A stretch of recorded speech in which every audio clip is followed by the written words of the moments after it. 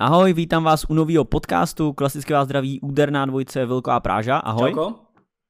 A dneska tady máme speciální podcast, protože není to o žádném týmu a prakticky ani o žádném konkrétním tématu, ale uděláme si svůj žebříček top 20 hráčů za rok 2020. To znamená, že vybereme 20 hráčů, kteří jsou pro nás nejlepší. Já mám svoji nominaci, Vilko má svoji nominaci a pojedeme od 20. místa až k prvnímu. Zároveň i vy do komentářů můžete napsat vaší 20, jak by vypadala vaše top 20 nejlepších hráčů od 1. do 20. místa. Napište to určitě do komentářů a zároveň můžete hodnotit i naše umístění a můžete až na konci videa klidně můžete napsat, jestli se vám víc líbila Vilkovo nominace, nebo respektive Vilkovo rozhodnutí a Vilku výběr hráčů, nebo můj výběr hráčů.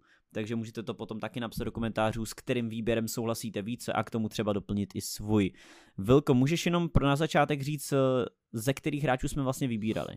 Vyberali sme vlastne z hráčov, ktorí sú nominovaní do tej ankety The Best. Tam je 11 futbalistov. Je tam Thiago, Ronaldo, De Bruyne, Mané, Mbappé, Messi, Neymar, Ramos, Salah a Van Dijk. To je oficiálna nominácia, s ktorou ja osobne akože dosť nesúhlasím. A my sme si tam pridali ešte pár našich mien. Nemusíme ich vlastne ani rozprávať, ale chýba tam strašne veľa futbalistov. Za mňa veľa z týchto hráčov, ktorí sú v tomto rebríčku, niektorí dokonca ani nie sú v tom 20-člennom výbere a niektorí sú akože hodne, dá sa povedať, že nízko, respektíve majú vysoké umiestnenie. A to asi aj u teba, predpokladám. Yes, já tady ještě dělám jednu změnu, jsem zapomněl na jednoho hráče. OK. Počkej. Okay, ale klidně začni s tvojí 20, já si to tady prohodím. Ja chcem dodať, že takéto videá, že Vilko versus Práža by sme chceli robiť možno častejšie, čiže kľudne nám môžete napísať nejaké námety, že v čom by ste chceli, aby sme šli taký duel proti sebe a my to kľudne urobíme. Takže asi toľko na úvod. Začneme teda 20. miestom mojim.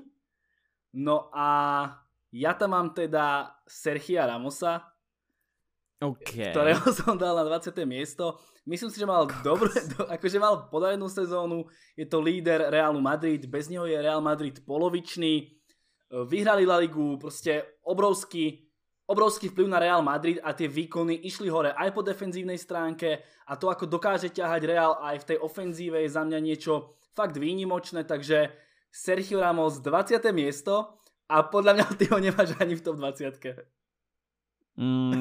Pojďme prostě postupně. Okay. Nechcem odhalovat žádné jména, ať jsou lidi překvapený. Takže u tebe Ramos na 20. To mě teda jako mega překvapilo upřímně. Jsem jako nečekal. Akože dával by si ho vyššie či nižšie? A já jsem jako čekal, že ty ho budeš mít 100% výš. OK. Kámo, to bude mít úplně jiný podle mě, ale OK. Já vím, že jiné. Hele, 20. místo pro mě Mbappé. Za Paříž podle mě měl jako klasicky výbornou jako sezonu. Počkej, já to musím doříct. Pak se můžeme dostat k tomu, že souhlasíš, nesouhlasíš. Ale pro mě Mbappé výbornou sezónu měl. Klasicky byl pro Paříž klíčovej, 17 gólů, 14 asistencí, celkově prostě 31 v úvozovkách kanadských bodů, což je podle mě hodně. Na druhou stranu byl často zraněný, bylo to ve francouzské lize a OK, dotáhl Paříž do finále Ligy mistrů, ale primárně kvůli tomu, že velkou část sezony, ale prostě často chyběl. Takhle bych to asi uzavřel, že to jsou důvody, proč třeba Mbappé u mě není výš, ale je až v úvozovkách, nebo možná bez uvozovek, až na 20. místě. OK. Inak doplním štatistiky, ty asi tam nemáš nejaké poháre alebo niečo, pretože ja mám u Mbappého štatistiky 22 plus 19. Aha, já tam mám 17 plus 14. Ty vole, tak jestli jsem kámo to dělal celé. Já tam mám jenom Liga mistrů, Evropská liga a top 5 líg. Tak ja tam mám ešte aj poháry, respektíve asi aj kvalifikácie, čiže ja mám 22 plus 19 u Mbappého. Ale ten National Cups, to je repre. Jo, ja viem, že tam celkovo proste tento rok 22 plus 19. OK. No.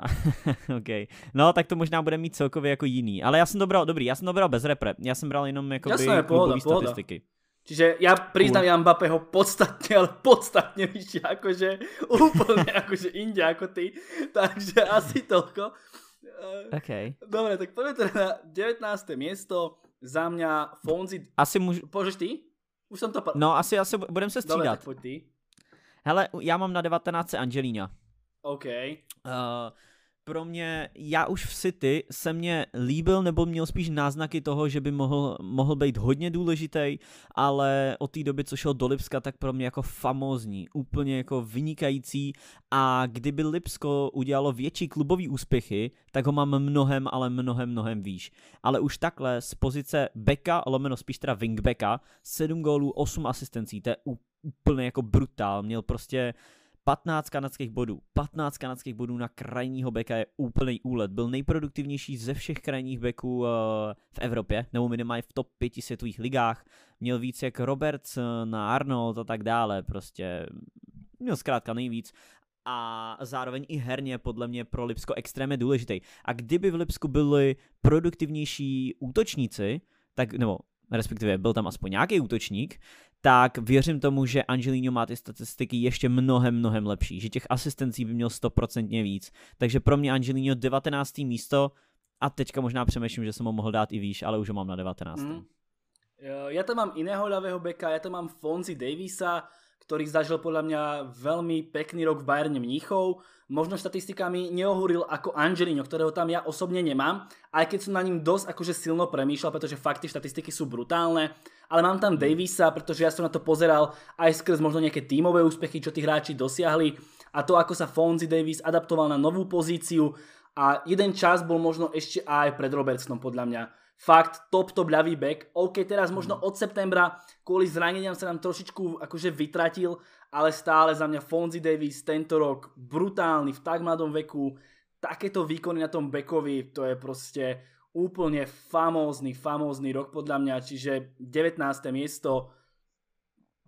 Vyššie asi nie, ale dal som ho tam aj skrz to, aký mal podiel fakt na tých 3 trofejách Bayernu Mníchov, respektíve 3 veľkých trofejách, tam berieme pohár, ligu a aj ligu majstrov, do toho boli ešte tie super poháry, čiže Fonzie Davis za mňa 19. miesto. Yes. Poď 18. 18. miesto, možno asi očakáva, keď niektorí toto meno vyššie, ja ho mám teda na 18.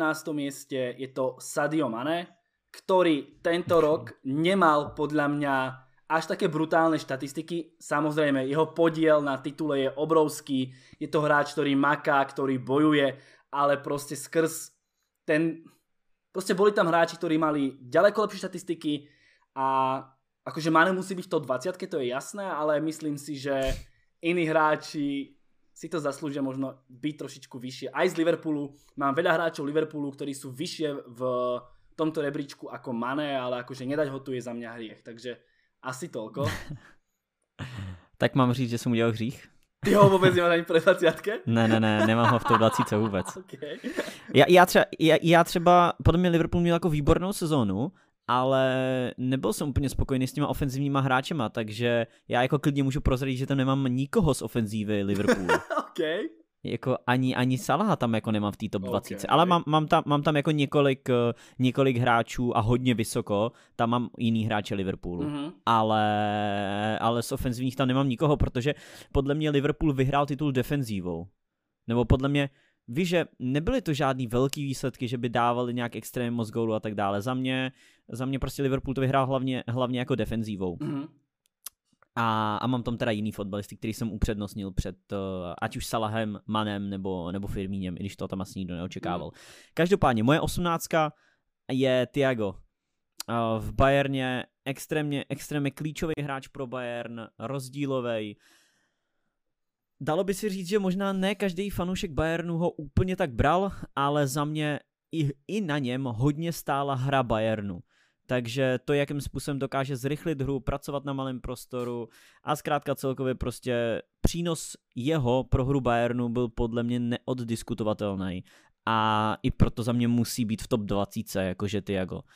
Takže 18. místo, víš, bych ho asi nedal, ale 18. místo si myslím, že je takový odpovídající. Ja len dodám, že za mňa trošku taký, poviem to, škandál, že Thiago je v nominácii tej užšej 11-člennej, napríklad na úkor Kimicha, ktorý tam nie je.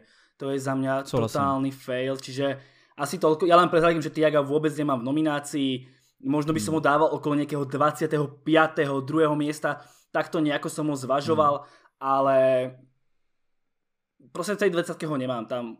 Nemyslím si, že bol až tak kľúčový Kimmich a napríklad aj ten Fonzie Davies podľa mňa ďaleko lepší. Že teraz ideš ty 17? Jo, jdu já. 17. Mám tam hráče Liverpoolu. A já? Takže a já? OK. Kámo, já si myslím, že tam máme stejný. Já si nemyslím, že máme stejný. Jaký post? V obráně hráč. Tak ne. 17 je pro mě Henderson. Takže dával jsem Hendersona na 17. místo. Zase podobně jako Thiago, extrémně klíčový hráč pro Liverpool. Nemyslím si, že byl až tak úplně klíčovej jako třeba obránci Liverpoolu, ale v záloze podle mě jako nejdůležitější a pro mě Hendo nejenom to, že je lídr a to, že ten Liverpool vlastně dovedl k tomu titulu, ale zároveň i práce bez míče, fyzický fond a tak dále. Pro mě Hendo hodně důležitý a taky si myslím, že i když nemá statistiky, prakticky já jsem se na jeho statistiky vůbec nedíval, takže ani nevím, jaký má statistiky, ale upřímně mi to bylo úplně jedno, protože ten přínos pro hru byl z jeho strany obrovský a myslím si, že tohle je taková odměna pro něj za ty hejty a za tu nedůvěru v minulosti, určitě i ode mě, tak si teďka zaslouží být v té top 20 a 17. místo je teda jeho. Ja sa priznám, ja tu robím ešte jednu zmenu, lebo hovorím si, že toto nemôžem urobiť. Tak, a co? Tak mal som na 17. mieste niekoho iného, ale musel som to trošičku akože prehodnotiť. Tak. Ale počkej. Měl jsi ho a toho, koho jsi měl na 17. dáváš úplně pryč, nebo ho dáváš? Vyššie ho dávam. OK, ale jo, takže jenom prohazuješ hráče, který už si tam měl. Áno, nikoho nedopisujem ani nič podobné. Len som musel, tak som to pozeral a hovorím si, nie, toto nemôžem urobiť, tak dal sa. Potom, keď sa k nemu dostaneme na to reálne miesto, tak vám ho samozrejme poviem. U mňa 17. miesto Robertson, dôležitý člen podľa mňa obrany Liverpoolu. Trošičku asi za Trentom, aj keď paradoxne štatistiky má lepšie ako Trent a možno aj tieto 2-3 mesiace má možno lepšie ako Trent skrz to zranenie Arnolda, ale vyššie som mu nedával. Za mňa je Trent trošičku lepší futbalista, možno trošičku a ja som tak podľahol, že predsa len ten Trent, tá kopacia technika a to všetko možno tak trošičku toho Robertsona akože dávam do úzadia. Ale povedzme si úprimne, Robertson je aktuálne najlepší ľavý back na svete, konkuruje mu možno ten Angelino, Fonzie Davies, ak sa vráti k tej svojej starej forme, ale 17. miesto za mňa myslím, že zaslúženie, ty ho asi budeš mať teda vyššie. No, 100%, Ježiš Kriste, extrémne. OK, za mňa ten Mbappé bude jeden z najväčších rozdielov, aj tak tam bude. No já si myslím, kámo, že možná ten Robertson právě bude jeden z největších rozdílů. No to jsem zvědavý. Jestli ho máš až na 17. Ale no, Mbappé a Robertson si myslím, že budou takový, no uvidíme. Pojď 16.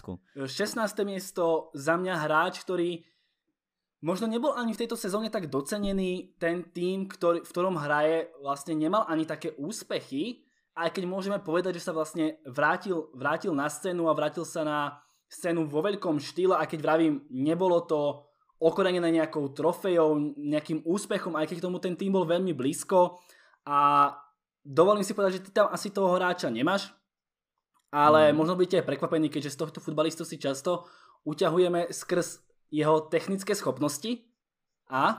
Mám ho tam. Máš ho tam? Mám ho výš. Ešte vyššie? Ale počkej, či si toho istého futbalistu teraz. No určite, 100%. Lukaku. No jasne. OK, tak ja mám Lukaku na 16. mieste, 42 zápasov, 32 gólov, brutálny rok, brutálna sezóna, to aký má impact na Inter Miláno je fantastické, ale myslím si, že tu boli ešte lepší útočníci a ešte lepší hráči, ktorí jednak aj získali tie trofeje, pomohli tomu týmu k trofejám. Lukaku tak neurobil v finále Európskej ligy, ani ten titul z toho nebol, ale čo týka individuálnych štatistík, Lukaku je brutálny zakončovateľ, čiže za mňa 16. miesto. OK. Moje 16 je Fonzie Davies. Ty už si ho tam měl výš, ty jsi ho měl na kolikátém?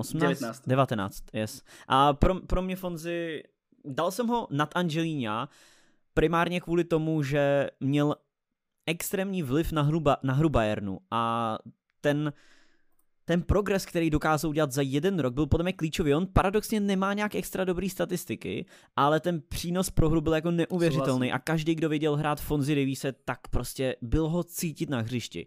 A to je pro mě extrémně důležitý. Bylo ho tam cítit a nemusel mít tak dobrý statistiky, ale byl pro tu hru Bayernu prostě důležitý. A to nejenom směrem dopředu, ale on byl fakt famózní směrem dozadu. To několikrát, kdy dokázal doběhnout chyby stoperů a prostě měl tam fakt několik situací, kdy brutálním sprintem doběhl hráče, který už si jako myslel, že jde sám na bránu, Fonzie ho doběhl a buď s kluzem nebo nějakým zákrokem, obranným zákrokem ve stoje mu míč dokázal odebrat, takže Fonzie Davies za mě výborný a jediný důvod, proč není výš, je letošní sezóna, kde se zatím trápí primárně kvůli zraněním, ale za mě by byl v top 10, kdyby měl stejně kvalitní letošní sezónu a byl by i před Robertsonem.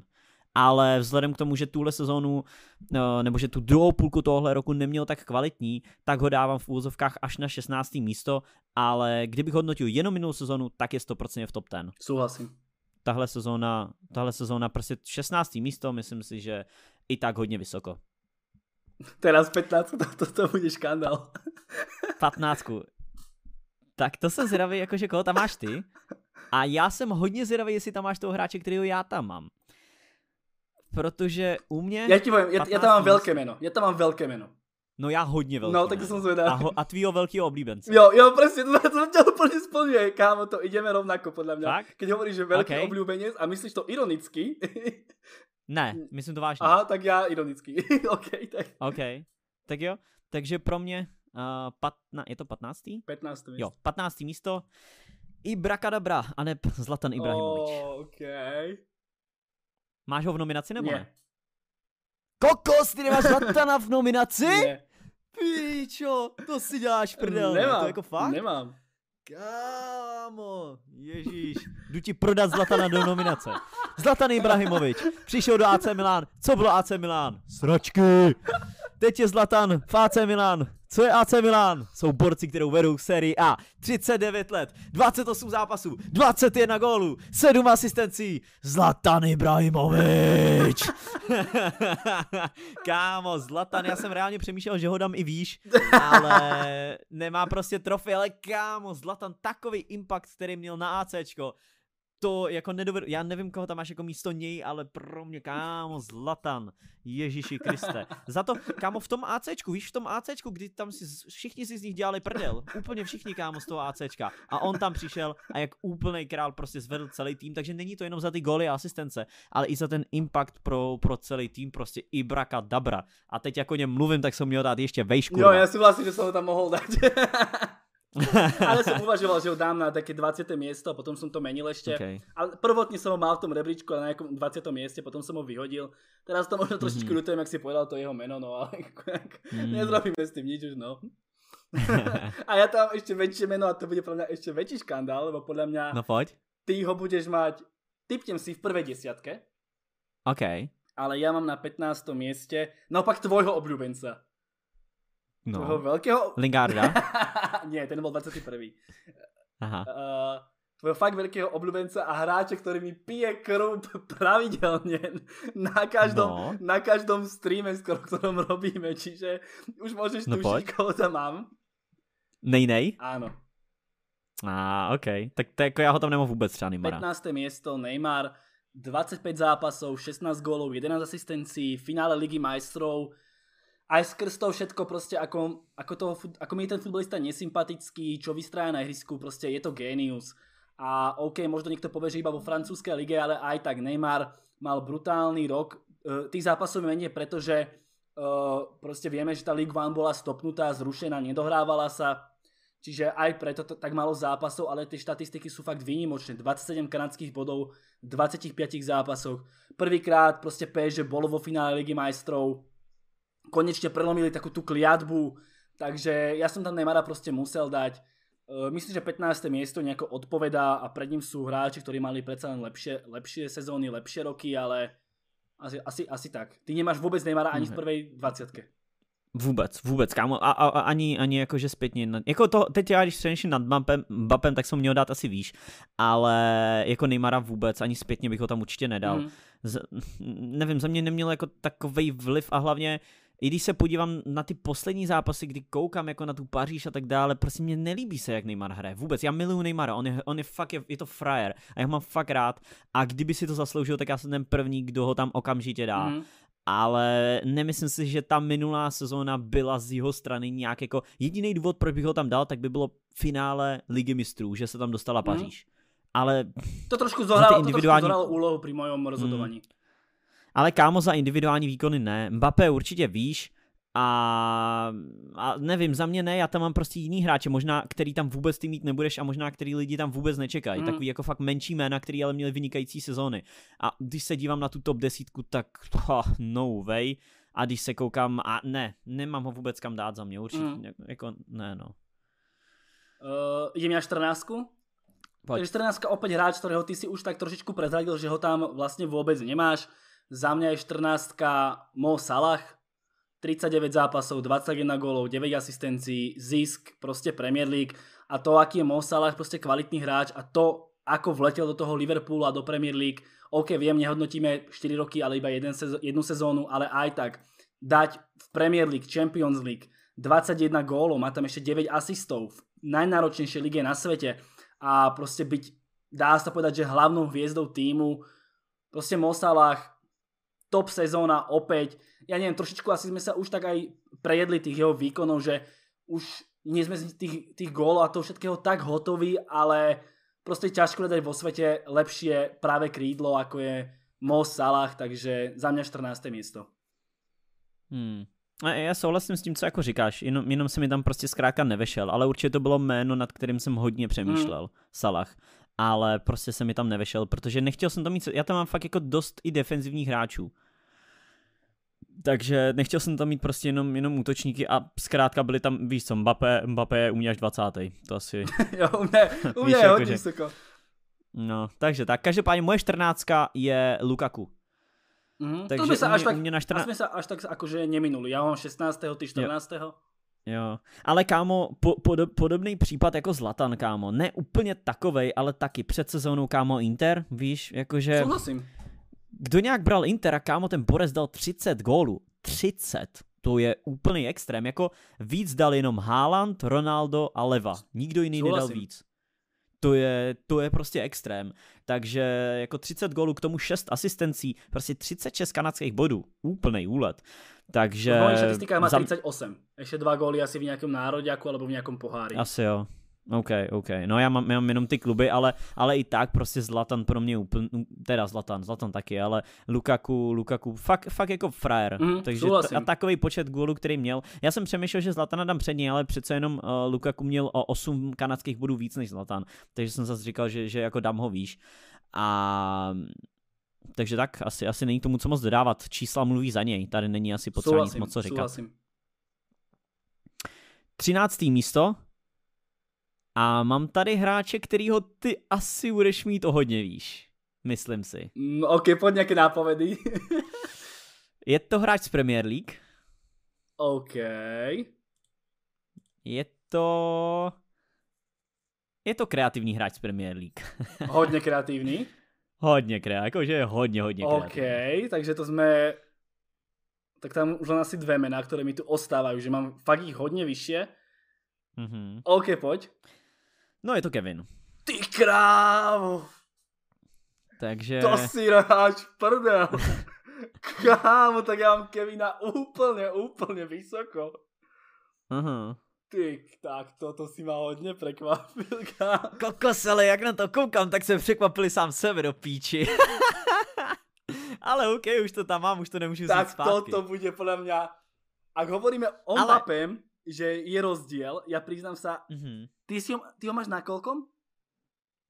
Koho, Mbappého? Nie, Kevina? 13. OK. Neříkej, jaký máš umístění ty. Nechcem povedať umiestnenie, ale toto je ašpirant na to, aby to tromflo ešte v rozdieli umiestnenia aj toho Mbappého. OK. Ty kráv, tak... No uvidíme. Toto by som nečakal, kámo. Kevin 13, akože prečo? Jako, hele, bude tam vysvětlení, třeba Bruna mám výš, jo, Bruna mám výš, ale Okay. a já tam mám fakt hodně defenzivních hráčů před ním, jakože já mám před ním 4 defenzivních hráčů, 5 teoreticky, když počítáš i defenzivního záložníka, tak mám před ním 5 defenzivních hráčů, takže úplně jako víš, že jiná kategorie než on. Ja mám ešte tiež, defenzívnych hráčov, asi 4, ale aj tak ja mám Kevina ďaleko vyššie ako ty. OK. No to je jedno, každopádně Kevin, 13. místo, jo, zase klasika, prostě Kevin je vždycky bůh. 10 gólů, 19 asistencí, tam on je prostě extrém. Kevin je prostě extrém, vliv, jaký má na City, obrovský a prostě Vilko ho má ještě víc, jo, takže jako, já se ho tady nemusím hypovat, jo, Vilko mi hypuje pak dost, jako no. Takže za mě 13. místo, Kevin De Bruyne, 13. Možná jsem to postral, ale mám ho 13. OK, ja 13. miesto, Ciro Immobile, neviem, či ho máš ty v nominácii. Mám. OK. Víš. 34 zápasov, 30 gólov, 11 asistencií, to je za mňa... Ak sme hovorili, že Lukaku mal vynikajúcu sezónu, áno mal, ale Ciro to dokazoval ešte v Láciu. Lácio predsa len trošičku radím, možno ešte ako menší klub, proste, aj keď tie výkony dlho bojovali o ten titul, podobne ako Inter, na konci to trošku skafrali, ale aj tak, Ciro Immobile, to, čo on predvádza v talianskej lige, to je niečo absolútne famózne a proste, ja tak tajne dúfam, že on ešte, OK, má už dosť rokov, ale že ten veľký tým si ešte vyskúša asi ideálne v talianskej lige a mohlo by to byť zaujímavé, zvlášť ak vidíme, čo proste dokazujú v tej talianskej lige hráči aj po 30-ke, tak myslím si, že Ciro do veľkého tímu, ja by som mu to ešte veľmi prijal, aby vyhral aj nejakú veľkú trofej, pretože fakt Ciro Immobile a talianská liga to proste ide dokopy, je tam ako ryba vo vode a to množstvo gólov, ktoré dáva za Lazio, to je proste famózne. Proste vidieť jeho v Juventuse, keď vidíme, čo tam vystraja Morata, tak ty krávo, to by bola akože hrozná jízda. Čiže 13. miesto Ciro Immobile. Poď. Máme teraz 12. Aha, OK. Takže 12. miesto, vraciame sa do Liverpoolu, Trent Alexander-Arnold. OK. Čiže Trent, ako som vravel, za mňa lepší hráč ako Robertson, i keď táto sezóna je asi skôr v dominancii toho Robertsona aj skrz tie zranenia. Trent sa nešťastne poranil, vieme o tom, ale aj tak toto je podľa mňa vyslovene najlepší back, celkovo ľavý pravý na svete. Trent je aj napriek svojmu mladému veku proste nezastaviteľný a to, čo on dokáže predvádzať na tom ihrisku, ešte mám tam jedného hráča Liverpoolu vyššie, ale Trent je vlastne veľmi blízko pri ňom a fakt najlepší back celkovo na svete. Ja neviem, čo k nemu povedať, proste Trent je totálny král a takýto talent, ale aby to neostalo len pri talente, ale aby... Pretože keď sa pozrieme na anglický výber, OK, top je Kane a ďalej proste, keď už ideme, tak koho dáš ako druhého najlepšieho hráča anglické repre? Môžeme sa baviť o Sterlingovi, teoreticky, ale vieme, že ani on proste sem tam niekedy uletí, aj táto sezóna je taká, že uletí, ale proste ja mám asi druhého najlepšieho hráča Anglicka, proste Trenta. To souhlasím, tá taky, no. Čiže 12. miesto, možno ešte aj trošičku vyššie, dalo by sa určite, ale 2+8, síce horšie staty ako Robertson, horšie staty ako Angelino, OK, ale proste nie je to iba o štatistikách, je to aj o niečom inom a Trent je proste za mňa totálny král. Já mám taky na 12 hráče Liverpoolu, taky obránce, ale není to ani jeden z krajních backů, ale je to Van Dijk. Okay. Máš ho taky v nominaci? Mám a práve to je to meno, ktoré som mal hodne, ktoré som akože dával na tú z tej 17 preč a dal som, okay. A dal som ho pár... Neříkaj kam. Tak môžem podľa mňa povedať, lebo mám ho na 11. Okay. Tak to môžem povedať, čiže máme tu skoro najbližšiu zhodu nakoniec. No máme extrémně nejbližší schodu, protože já mám na 11 Arnolda. OK, tak to je len také, že len sme si to prehodili tie pozície. Ale kľudne povedz niečo o Van Dijkovi a potom môžeme ísť podľa mňa aj na 10, veď o tých hráčoch aj tak. Yes. Jo, tak Van Dijk prostě to od té doby už co přestoupil do Liverpoolu, tak okamžitý vliv na ten tým a i letos, jak jsem říkal, obrana nebo defenzíva vyhrála Liverpoolu titul a Van Dijk byl jeden z těch klíčových hráčů defenzívy. Možná ten úplně nejdůležitější s tím, že Arnold s Robertsem tam přidali ještě tu ofenzivní část. Každopádně Van Dijk extrémně důležitý pro Liverpool, vidíme to, teďka se zranil a na Liverpoolu je to prostě vidět. A bude to ještě víc vidět v těch klíčových zápasech. Takže 12. Arnold, 11. tam už jsme se o tom vlastně bavili, máme to jenom prohozený, asi nemusím moc vysvětlovat, mám stejný důvod jako Vilko, proč jsem ho dal na 11. 12. 11. místo tohle je hodně podobný. No. To je prostě, to také myslím, že prostě keby dáš jedného na druhé miesto, lebo vieš prostě, to nehrá nejakú takú rolu, že je to úplně, tak poď teda tú 10. OK, 10. pro mě mladý kluk. OK, tak to ale... sa nezhodneme už teraz. Obrovský talent, pan Erling Haaland. OK, tak opět hodně vyššie. Máš ho výš ještě, jo? Jo, hodně výš. Kokos, tak to kterýho hráče si odebral z té top 10, kámo? To jsem úplně zvědavý, kámo, koho máš top 10, že ty už jsi řekl 3 hráče a já si nedovedu představit, že bych kohokoliv z mojí top 10 dal pryč. To fakt? Ale vůbec. OK, tak já jsem hodně zvědavý. Tak koho máš potom? Okay. Tam máš nějaký úplně jiných futbalistů? Asi jo, kámo, no uvidíme. No fakt nevím. Doufám, že jsme na nikoho nezabudli. Hele, Haaland 29 zápasů, 31 gólů, 5 asistencí, totální mašina, kámo. Prostě v Liverpoolu, takhle v tom, v Dortmundu měl na to, dalo by se říct, ideální půdu, protože byl tam s ním Sancho a celkově ten Dortmund fungoval. Fungoval velice dobře, funguje i letos a Haaland je ten hráč, který v uvozovkách, když to tak beru, tak slízne jako tu smetanu. Není to tým, který by nefungoval a on tam sypal jeden gól za druhým, jo. To u některých hráčů ještě v tomhle žebříčku je tam budu mít, no budu určitě. Ale i tak prostě Haaland brutální 31 gólů ve 20 letech, kámo, to je úplný úlet, takže 10. místo za mě a dostat se ve 20 letech do top 10, všechen respekt. OK, ja mám na 10. mieste pozíciu, ktorú sme tu ešte vlastne nemali, za mňa 10. miesto Manu Neuer. Okay. Máš ho aspoň ty v nominácii? To by ma zaujímalo. Ne, vůbec. Okay. Nemám tam žádného golmana. OK, ja tam mám golmana. Proste Neuer v tomto roku za mňa bol možno, dajme tomu v prvej 10, potom zranení a všeobecne golmanov určite ho tam dali. Ale to, aké výkony predvádza, chceme sa včera bavili v rozkecánu, že proste Bayern dostáva veľa gólov, ale určite to nie je skrz toho Neuera. A to, aký mal vplyv Neuer na tie výkony Bayernu a to, ako chytal, za mňa aktuálne top 3 brankára na svete. A ťažko niekoho tam vyhodí. Ja nechcem povedať tých troch, ale určite by som tam toho Neuera dal, pretože to, ako sa Neuer vrátil a ako podržal Bayern, keď si predstavím to finále, ako tam vychytal toho Neymara a ostatných hráčov, proste aj celkovo v tej Bundeslige drží Bayern nad vodou a proste kapitán, líder, vodca, výborný brankár a opäť všetkým dokázal. Ja nechcem povedať, že som ho nejako už zatracoval, to určite nie, ale povedzme si úprimne, mal tam nejaký výpadok ten Neuer, proste kedy sme ho trošičku odsunuli, ale to, aký comeback urobil, výborně. Jo, souhlasím. Hele, úplně, já ho tam teda nemám a teď, jak si ho řekl, tak to trochu lituju, no, že ho tam nemám. Ne v top 10 bych ho nedal, ale do té 20 jsem mu asi měl dát.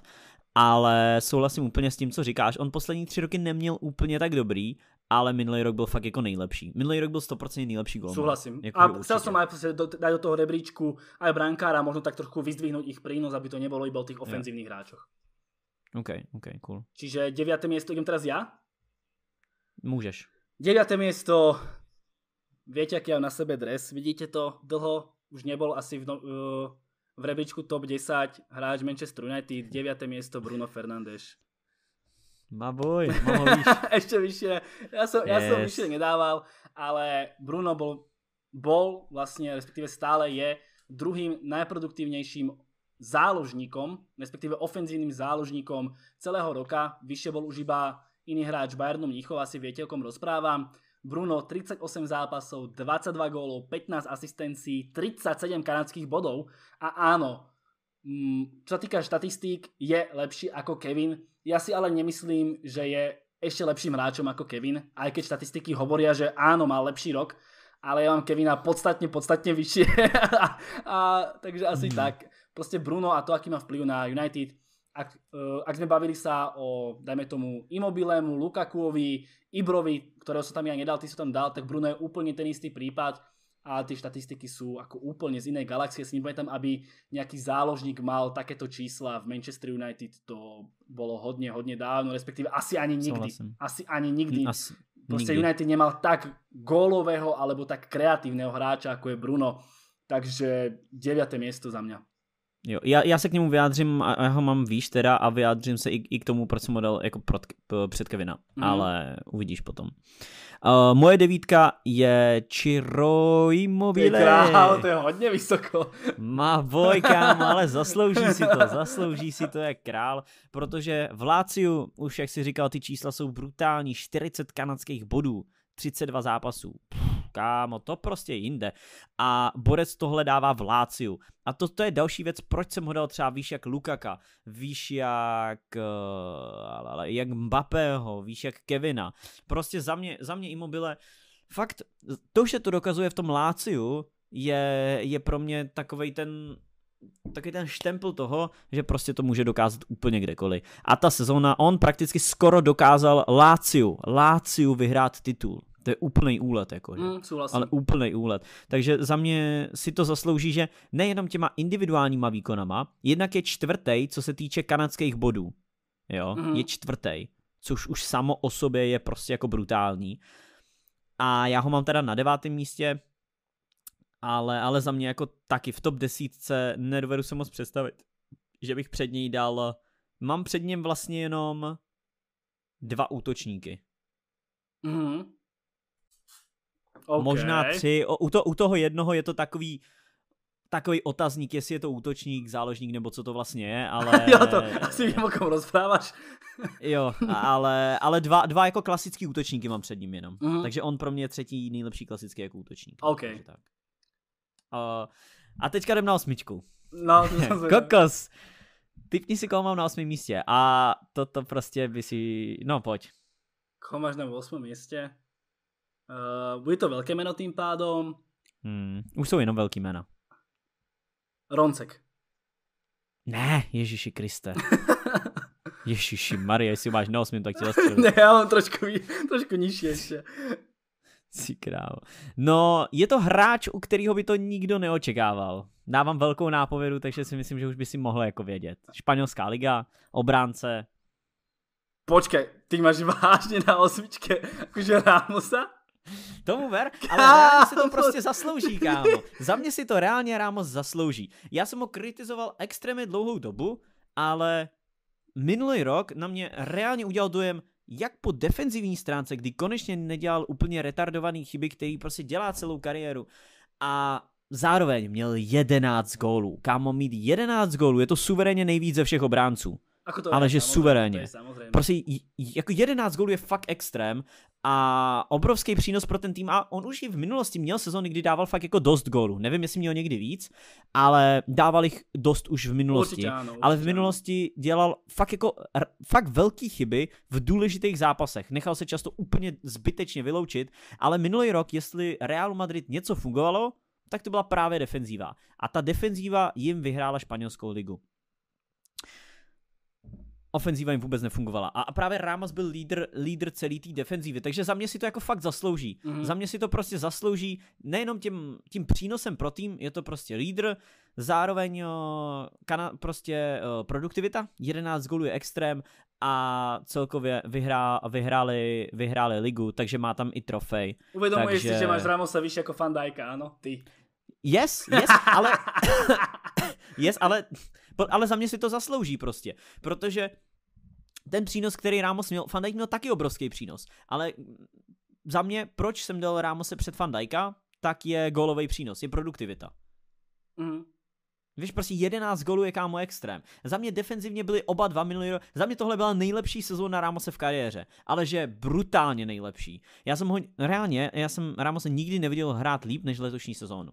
I ty sezóny, kdy vyhrávali Ligu mistrů, tak Ramos nebyl ani nejlepší stoper. Varane byl lepší v těch sezónách, kdy Real vyhrával, ale letos prostě Ramos pro mě klíčovej a je to vlastně jediný hráč Realu Madrid, který ho tam mám v té top 20, že jo.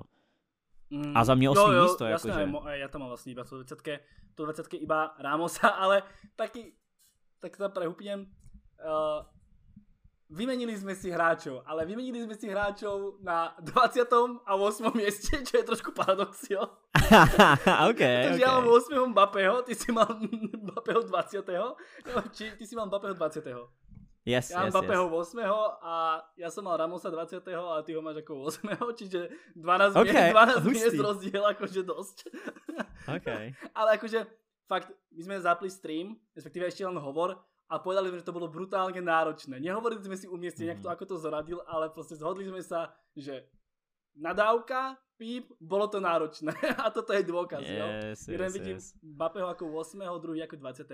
Ja mám akože Mbappého na 8. mieste, 31 zápasov, 22 gólov, 19 asistencií. To je 41 kanadských bodov na 31 zápasov. Hele, já k tomu jenom dodám, kdybych věděl tvoje statistiky, tak bych ho dal taky výš, protože já mám u Mbappého 31 kanadských bodů. To je jenom jako takovej ten backup, já mám právě 17-14, takže já mám o 10 kanadských bodů míň, protože já tam nedal tu repre, nebo pohár, nebo nevím, co to bylo, že tam je jenom Liga mistrů, Evropská liga a liga, takže tam jako nejsou poháry. Jako takhle, souhlasím s tím, že kdybych věděl ty statistiky, tak upřímně bych dal Mbappého 100% výš, protože má vlastně o 10 víc gólů, než jsem viděl. Jo. Ale on má reálne 41 kanadských bodov na 31 zápasov. To je za mňa totálny extrém, opäť ten faktor. OK, League One môže, keď nemusíte uznávať, ja mám tiež trošku pochybnosti o tej kvalite tej ligy, ale proste opäť finále Ligy majstrov, obrovský vplyv na to mužstvo a reálne je to za mňa osobne asi najväčšia hviezda PSG a radím ho asi aj pred Neymara. Takže Mbappé 8. miesto, akože čísla hovoria za všetko a to ani neberiem do úvahy nejaký vek a podobné veci. To je akože totálny úlet. Včera sme v Rosketano sa bavili, že ten kluk dal v 131 zápasoch 100 gólov. Proste dekel inde. Čiže 8. miesto Mbappé. Ideme na 7. Poď. Hráč, ktorý nie je ani v nominácii. Áno, hráč, ktorý ani nie je v nominácii. Počkej. Mám tam taky hráči, který není ani v nominaci. Tak to si myslím... OK, tak teraz je to podľa mňa iba o 2 menách a obidvaja sú z Bayernu Mníchov. Ne, není z Bayernu. Ty krávo, tak koho tam máš? Počkaj, uvidíš. OK.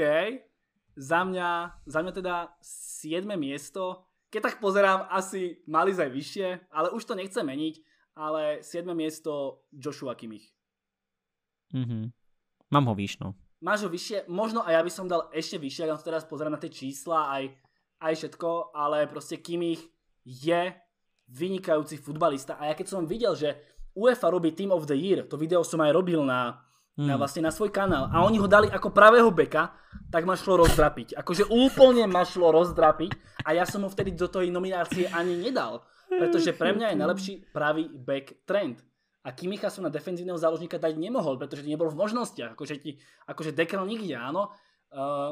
Hlavne, že bol medzi záložníkmi Coman, áno. Čo tam robil Coman, ale to je jedno, neriešme to ďalej, ale Kimmich je za mňa najlepší defenzívny záložník v súčasnosti na svete a ospravedlňujem sa fanúšikom Chelsea, že my sme robili podcast a my sme na Kimmicha zabudli ho zaradiť bavili sme sa, že Kanté, že pre teba Kovačič má tam potenciál byť najlepší a na Kimmicha sme zabudli. Tým sa ospravedlňujem fanúšikom, že by na Kimmicha nejako nám uletel, ale my to všetko ideme spontánne a niekedy nám tie mená akože uletia. Ale za mňa je Kimmich proste skutočne najlepší defenzívny záložník na svete. Štatistiky 8 plus 19. 8 plus 19. To je... On má to, já jsem ani kámo nekoukal na jeho statistiky a dal jsem ho výš. Já ani nevím, že má takýhle statistiky, až prdel, ne? Má vážne 8 plus 19. Nech sa prepadnem pod zem, ak nie, ale vážne 8 plus 19. Defenzívny záložník. To je píčovina, kámo, to není možný. Je to možné, ale kámo, to by som musel... Kolik má Počkej. To by som musel urobiť hodne veľkú chybu. Každopádne bez rozdielu na štatistiky. Jo, 8 plus 19. 8 plus 19. Kimmich, však to je šialenec, úplný šialenec. Kámo, já mám teda u něj 6+16, protože tam zase nemám tam ale repre. Ale aj tak, kámo, aj 6+16, kámo, strašně veľa. Ježiši Kriste, to je úplný extrém. A jako hele, já ho mám mnohem výš a to jsem ani neviděl jeho statistiky, kámo. Reálně, když vidím jeho statistiky, tak ho si dá ještě vejš, ty vole. Jo, preto vravím, že možno by som ho dal aj vyššie, že to teraz trošičku akože ľutujem, ale aj tak proste Kimmich reálne ani nie je v nominácii a je tam Thiago. To proste neviem, kto to vystrájal, či to proste fanúšikovia hlasovali alebo čo, ale nedať Kimmicha do užšej nominácie pre najlepšieho hráča je hriech, keď ja teraz na to pozerám a ja ľutujem, že není v prvej peťke u mňa aj. Reálne. Čiže... A to berme v úvahu, že on vyhrál treble. Kámo, můžu to ještě... Počkej, mi vypadlo sluchátko. Jo? Můžu to ještě opravit skrz ty statistiky? Tak já to chcem potom upraviť, vieš. Ne, dobré, tak ne. No pohodě. OK, čiže 7 miesto Joshua alebo Joshua Kimmich. Kurva, to že jsem se nepodíval na jeho statistiky. Já prostě to bral, já ani nevěděl, že má takovýhle čísla, já jsem to bral čistě jenom za jeho herní přínos a mám ho teda výš než na 7. Ale no, fuck it, nevadí. Moje chyba, měl jsem si to zjistit. A co se týče mýho 7. místa, tak jak už jsem říkal, je to kluk z obrany, je to kluk z Anglie a je to takovej, jak bych to řekl, krajan Moisího. A ne Robertson. Za mě jsem ho dal ještě výš než Arnolda. To, co u mě asi rozhodlo, že jsem ho dal výš než Arnolda, tak je letošní sezóna. To přece jenom Arnold prostě letos nebyl tak dobrý. Za minulý rok bych dal určitě výš Arnolda. Ale letos Arnold i skrz ty zranění a tak dále. Vybral jsem Robertsona s tím, že mě je svým herním stylem i sympatičtější, nebo líbí se mi jako víc. A myslím si, že o něm už bylo jako řečeno všechno, ty už si vlastně o něm říkal, prostě statistiky, počkej, co měl vůbec za čísla? 2+10 prostě. No, to je prostě na krajního beka, kámo, to je úlet zase, že jo, má 12 kanadských bodů, to nemají nějaký tady křídla, který jsou chválení, že jsou hvězdy, pak chodí do Arsenálu. Zdravím Williana a fanoušky Chelsea. Willian Buch. Jo, Willian je král, vole. No, každopádně, Robertson 7. místo, je to nejvýš řazený obránce v mým žebříčku, žádný další obránce už tam není. Tak u mě byl právě nejvyšší ten Van Dijk až 11. U mě 8. Ramos a 7. Robertson, no. Takže tak, jdu 6. místo? Ano. 6. místo, aneb kluk, který si jednou řekl, že chce dobít Anglii. Ten kluk si nevybral zrovna nejlepší tým. Ale předvádí v nich nejlepší výkony. Kámo, ty si ho dal na 6. místo, ty krávo. A ten kluk dělá z trenéra, který úplně neberu jako trenéra, tak občas to i vypadá, že ten trenér je skoro trenér. A i z některých hráčů to potom vypadá, že umí dávat góly. Ty kluci jsou například z Francie a vedle tohohle hráči i oni dokážou dávat góly. Ano, je to Bruno Fernandes. Takže Bruno, kámo, za ten vliv na United, jaký má od té doby, co přišel, absolutní král, prostě neviděl jsem asi vliv jinýho hráče, který by měl takhle brutální okamžitý vliv na tým. 34 zápasů, 21 gólů, 14 asistencí, lepší staty než Kevin, a to konkrétně o 6 kanadských bodů, má o 5 má o 11 gólů víc jak Kevin, má prostě dvojnásobný počet gólů než Kevin a má teda méně asistencí, ale opět. Takže za mě dal jsem ho výš, ale statistiky nejsou důvod, proč jsem dal Bruna před Kevina. Ten důvod jsou týmy a funkční týmy. Jednak Bruno hraje bez manažera. A druhá věc, prostě porovnej si United a porovnej si City. To jsou pro mě dva úplně jako neporovnatelný týmy. Dobře, letos City se jako nedaří, ale vem si minulý rok a celkově jaký možnosti má Kevin okolo sebe a jaký možnosti má Bruno. Takže za mě Bruno prostě i s tím, že v té ofenzivě to zas takovej jako rozdíl jako není, ale celkově víš, že vem si, že za Brunem běhá Fred s McTominayem. Jo, kámo, ale myslím, že tohle jako... Ale behajú, Rodri nebehá. No, jako Rodri neběhá, no, ale prostě víš, vem si, že máš za sebou Freda s McTominayem. Neřeším tu ofenzivu, tam ty týmy jsou hodně podobný, ještě možná United jsou o něco i lepší, ale celkově ta záloha a celkově jak ten tým funguje, tak prostě City mají jasný systém. Systém United je nahraj to Brunovi. To je jako celý systém United, jo. A i proto prostě ten vliv je neuvěřitelný. Podobně jako u Zlatana. Tam prostě on dělá celý tým. Nebýt Zlatan v ACčku, hrajou o střed tabulky. Nebýt Bruno v United, hrajou o střed tabulky. Tomu reálně věřím a jsem o tom přesvědčený v obou dvou týmech. Že fotbal není individuální sport. Fotbal je hodně týmový sport, ale občas se najdou takový individuality, který mají takovej vliv, že jsou mnohem víc než celý tým. A to je momentální situace Bruna a United. Proto jsem ho dal takhle extrémně vysoko, protože si myslím, že City bez Kevina by pořád byli extrémně silný. Ale United bez Bruna, to by bylo hodně špatný. Takže 6. místo Bruno. A můžu prozradit, že je to nejvýš řazený hráč z celé Premier League. Dalšího hráče z Premier League už tam nemám. OK. Ja tam mám práve to Kevina, ako sme sa už bavili z Premier League. Inak už nikto tiež z Premier League. Za mňa 6. miesto hráč, ktorého ty si mal, myslím, na 13. alebo asi na 13. mieste. A to je Erling Haaland. Ja mám Haalanda ako 6. 32 zápasov. Sorry, Haalanda som měl 10. Ja myslím, že môžu Kevinovi. 32 zápasov, 33 gólov, 6 asistencií v Borussii Dortmund. Reálne viacej gólov dal iba Ronaldo a Lewandowski, keď som rátal aj tie National Cups. Nikto iný. Viacej gólov ako Ciro, viacej gólov ako Lukaku. Chlap, ktorý má koľko? 20? 21? Ani neviem, je to jedno. 20.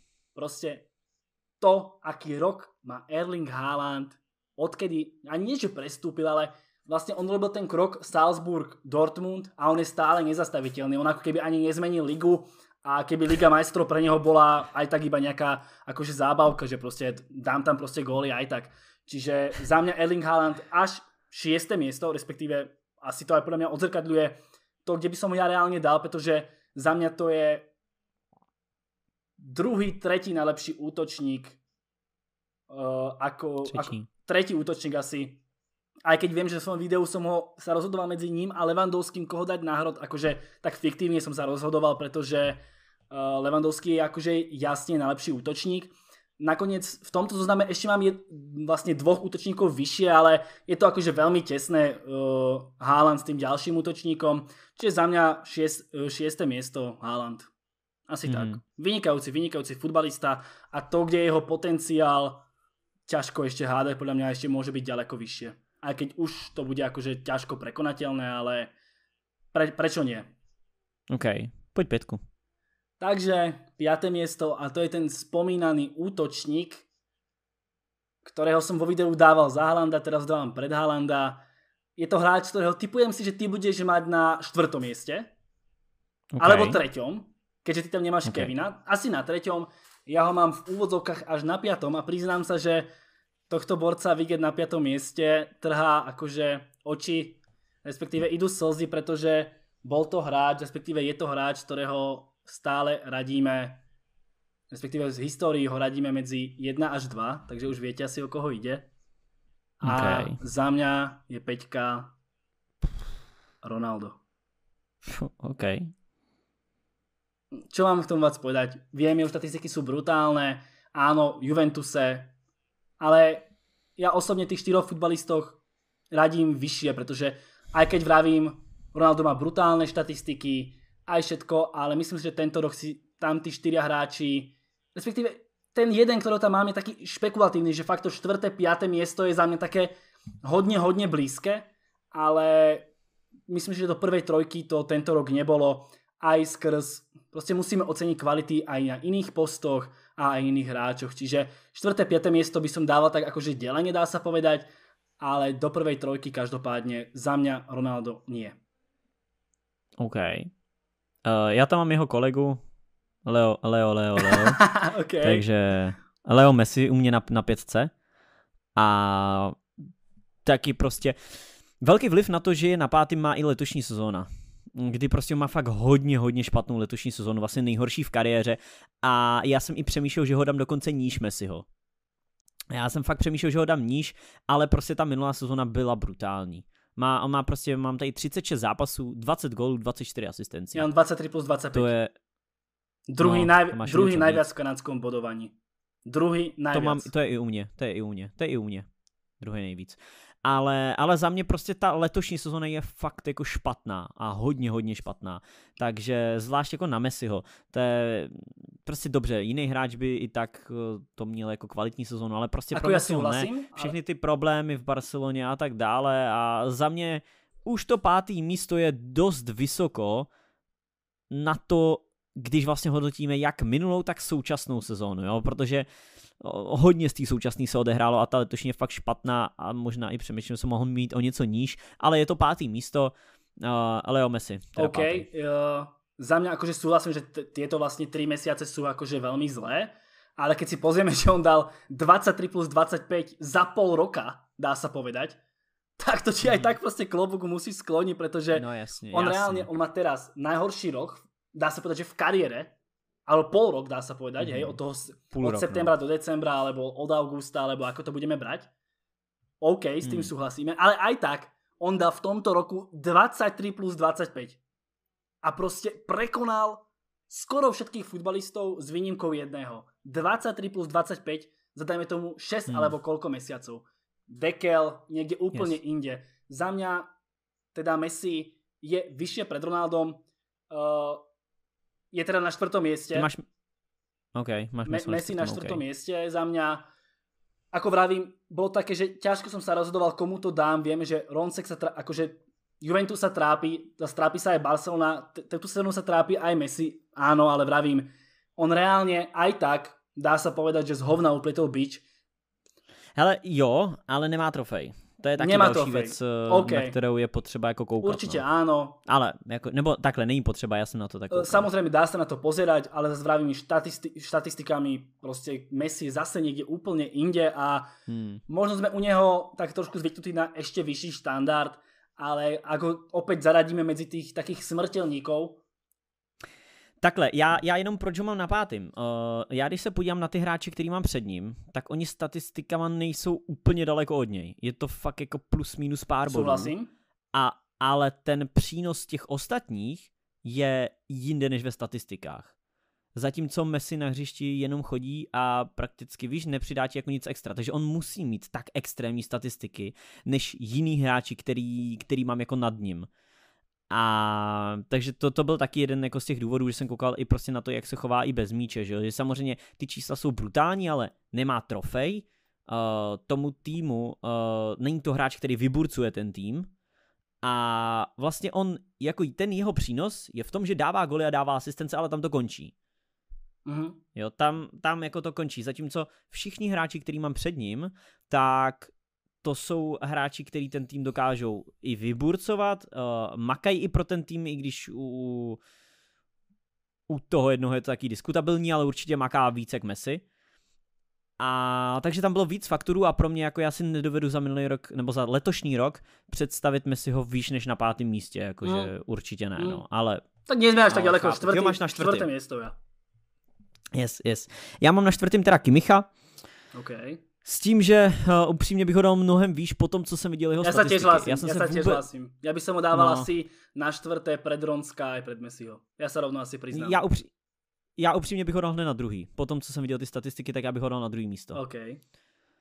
A mám ho teda 4. a dal bych ho na 2. místo. A já jsem ho hodnotil čistě za přínos pro hru. Já jsem se u něj ani u Thiaga na statistiky vůbec nedíval, protože jsem ani nějak nepočítal, že by měl nějak velký jako statistiky, ale ty čísla, co má, 6 plus 16, what the fuck, to je crazy. Prostě Kimmich úplnej král, jako to, co jsem chválil u Thiaga, tak to stejné si zdablujte u Kimmicha, plus k tomu přidejte lepší defenzivní práci a góly plus asistence. Prostě Kimmich úplný král a taky omlouvám se za to, že jsem ho vlastně minule zapomněl v těch defenzivních záložnících. Nebylo to, že bych ho neocenil, ale úplně mi vypad prostě, jak jsem hodnotil Kanteho, Kovačiče a tak dále. Tak Kimmich mi úplně vypad, ale on je number one jasně, jakože jednoznačně. Takže to je jenom taky doplnění. Pro mě Kimmich 4., ale sorry, nedíval jsem se na čísla, no, takže tak. Nevadí. 3. místo můžu? No můžeš. Takže začínáme finálovou top 3. Dramatická hudba. Na 3. místě je kluk, u kterého jsme si říkali, on už to má možná za sebou. Okay. Ale ten kluk si řekl, jo, oni vyhodí tohle trenéra a já na sobě začnu makat, budu dřít, zničím Kevina, zničím Bruna, i když u Bruna si to asi neříkal, protože to ani neznal, zničím Kevina, zničím kohokoliv dalšího a je to tak. budu znova zpátky klíčový hráč Bayernu Mnichov a je to Tomík, vtipnej zabiják Miller. Tomík Millerů, tomu ver. 3. místo, kdo by to kurva řekl 2 roky zpátky, že Tomík Miller bude na 3. místě ve zlatým míči fotbal netradičně. Toto kámo, toto reálne, to by se nikdy nepovedal, no. Ne, no way. Tomík Miller, úplný král, ale extrémní vliv, já můžu přidat i jeho čísla. Ja ich mám napísané, pretože ja Millera taktiež veľmi akože vysoko, keď sme v prvej trojke. 18 plus 23 a 42 zápasov. Najproduktívnejší, najproduktívnejší ešte tromfol aj Bruna. Čiže on má 41 kanadských bodov na 42 zápasov. A co je důležitý, vyhrál treble. Prostě 3. Liga mistrů, liga, 3. pohár. Oh 3. my god. Statistiky, trofeje, vtípky, všechno tam. Všetko, vtípky, úsmev. To je totální pek. Yes. Miller je úplný král, miluju toho borce. Je to tak. Takže a teraz ideme na moje 3. miesto a tam je kluk, ktorému ty si pripísal ešte jednotku pre to umiestnenie a za mňa je to Kevin. Aj keď vravím... Kevin 3. jo? Áno, aj keď vravím... Kokos, ty ho máš před Millerem, kámo?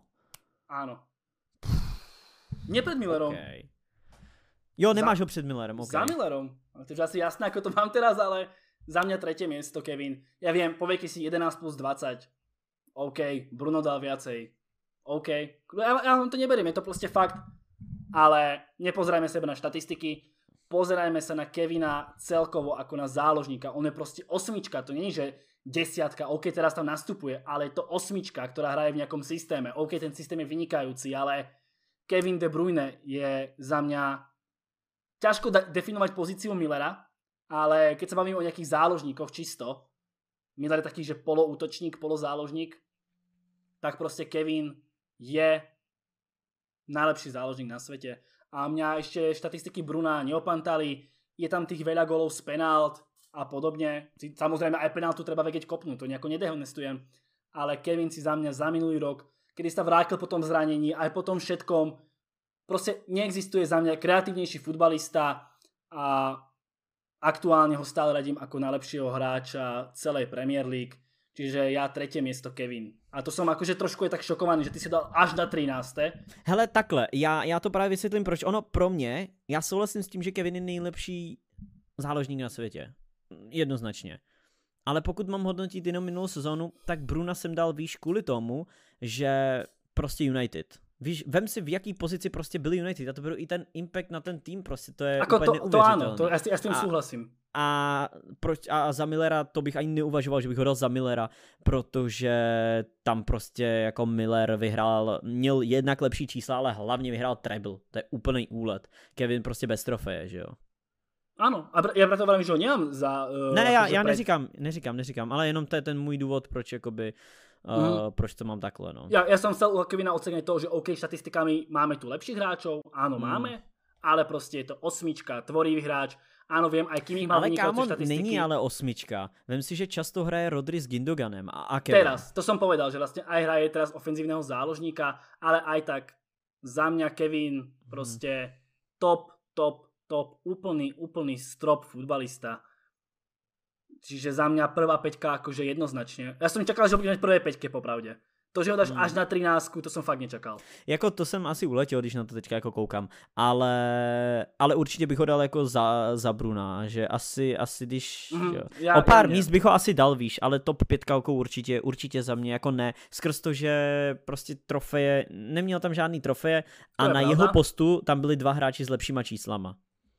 To je pravda, ako ja súhlasím, že trofeje nemal, aj že tie čísla možno neboli top, oni boli top, ale že boli aj hráči, ktorí mali lepšie. Áno, kľudne, hádajte sa so mnou, Kevin 11 plus 20, Premier League, proste najťažšia súťaž na svete, najlepší záložník na svete, asi tak. 3. miesto. Poď dvojku. A teraz ideme 2 a tu je spomínaný náš funny týpek, Tomík Miller, ktorého mám ja na 2. mieste. A opäť, proste nikdy by som nepovedal, že ja, ja sa priznám, mne sa Millerov herný štýl nejako nikdy nepáčil, ani sa mi nepáči. Ja proste nevieš, kde ho máš postaviť práve na tom ihrisku. Je to taký ani záložník, ani útočník, proste neviem čo s ním. Do môjho nejakého ideálneho systému prakticky nepoužiteľný futbalista, áno, ale proste to, čo on dokázal pod flikom, 18 plus 23, kámo, to je brutál a za mňa tomu aj to treble, proste Tomík Miller 2. miesto a ty si o ňom už vlastne veľa povedal, ja som sa k tomu nejako ešte pridal, proste hráč, ktorý musí byť za tento rok ocenený. Mimochodom, my dávame Millera, ty si ho dal na koľké 3? Jo, na 3 mám. Ty si ho dal na 3, ja ho dávam na 2 a on ani nie je v nominácii The Best. To je úplný výsměch. V 11, to je totálna hanba a výsmech akože Millerovi. Samozrejme, ja teraz to nebudem hádať, že aký je náš názor, aký je ich, ale nedať Millera, čo i len do tej top 11, to je ako totálny výsmech, proste dá sa povedať, že celému futbalu. Ja nevravím, že naše názory sú vždy úplne top aj všetko, ale nedať ho do top 11. Už aj keby mal byť ten 11, tak je to úplne jedno, ale vôbec ho tam nedať. To je akože nonsens za mňa. Tomík Miller, 2. najlepší futbalista minulého roka a ty tam máš bam. Je to tak, mám tam kluka, který ty s ním myslím na 5. místě. Je to tak? Viva Ronaldo. Je to tak, Viva Ronaldo. A proč ho mám, víš, jednak to, že hrál v Juventusu, který za mě absolutně nefunguje. Souhlasím. A se zálohou, kterou on musel hrát, jako sorry, ale s těmahle borsema hrát, to fakt jako není sranda. A dokázat s tímhle týmem nejen vyhrát titul, ale mít 34 zápasů, 35 gólů, 7 asistencí, to je za mě jako extrémně dobrý. Jako hodně. Takže to jakože fakt jako s klukama, jakože za tebou běhá Rabiot, nevím jestli hrál letos ještě Kedira v roce 2020 a další jako kreativní zabijáci. Víš, pravýho beka ti tam utíká Danilo. Jo, letos už hraje stopera, berem celý rok 2020, jo, prostě tam prostě není nikdo, v ofenzívě není nikdo, tam jediný Dybala byl fotbalista, se kterým si mohl nahrát. V minulém roku. Ale ještě v minulém roce. Jako v sezóně, pardon, tak, lepšie. Takhle, v minulé sezóně, tak. Ale reálně, já jsem Ronalda měl nejdřív na 4. místě. Měl jsem před ním Millera s Kimmichem, pak jsem to prohodil, posunul jsem ho na 2. Teďka zpětně bych ho dal na 3. Ronalda a Kimmicha na 2. Ale protože jsem neviděl ty statistiky Kimmicha, jak jsem říkal, ale prostě Ronaldo měl takovej vliv zase jakoby na ten Juventus, že za mě by absolutně neměli šanci vyhrát titul bez něj, ale že no chance, absolutně. A letos zase jsou úplně v hovnech, ale jediný, kdo tam dá, no protože Morata taky dává goly, ale zase to tahá Ronaldo prostě. Súhlas. Takže za mě možná lidi ho budou mít níž, protože už nemá jako takovej hype a od Ronalda asi čekáte podobně jako od Messiho víc než od ostatních fotbalistů, ale pořád prostě to je jako brutální přínos, brutální čísla, zároveň i prostě s ním ty ostatní. Vedle něj i hráči jako Kedira, Rabiot, Bernardeschi a tak dále vypadají jako docela šikovný kluci. Okay. Víš, že si třeba dokážou připsat i nějakou tu asistenci, protože to nahrajou Ronaldovi a to prostě zandá, že jo. A teraz môžeme asi spoločne vyhlásiť prvé miesto, myslím, že tam nejaké... Tak počkej, vykřičíme to jak gol, ty dáš jméno, já příjmení. Takže... Pojď. Prvé miesto, áno. Počkej, ne, emoce, střelili jsme vítězný gol 93. minuta. Takže prvé miesto Robert! Lewandowski! Robert! Lewandowski! Moc dlouhý, ale Robert Lewandowski zaslúžene na prvom mieste. 36 zápasov, 40 gólov a 15 asistencií.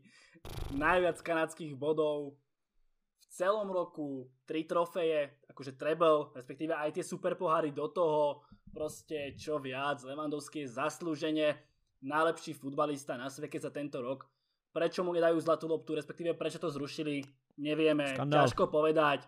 Lewandowski zaslúžene najlepší hráč tohto roka. A aj keď sme sa nezhodli vlastne na žiadnom mene, respektíve na žiadnom umiestnení, tak som rád, že aspoň sme sa zhodli na tom Lewandowskom.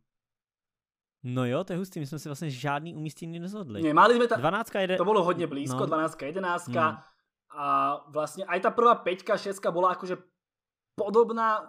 Akurát ty si toho Kevina ustrelil a to je vlastne asi tak všetko, že toho Kevina sme mali ustreleného.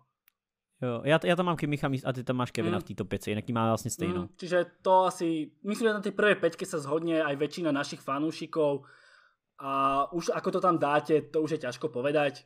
Je to prostě... Jenom, měl jsem takhle to umístění, ale jenom pro finál ještě, vím, že jsem to tam neměl, ale moje jako finální umístění ještě trošku upravený po tom, co jsme si to, tak první Lewandowski, druhý Kimmich, třetí Ronaldo, čtvrtý Müller. Moje top 4 jenom takhle.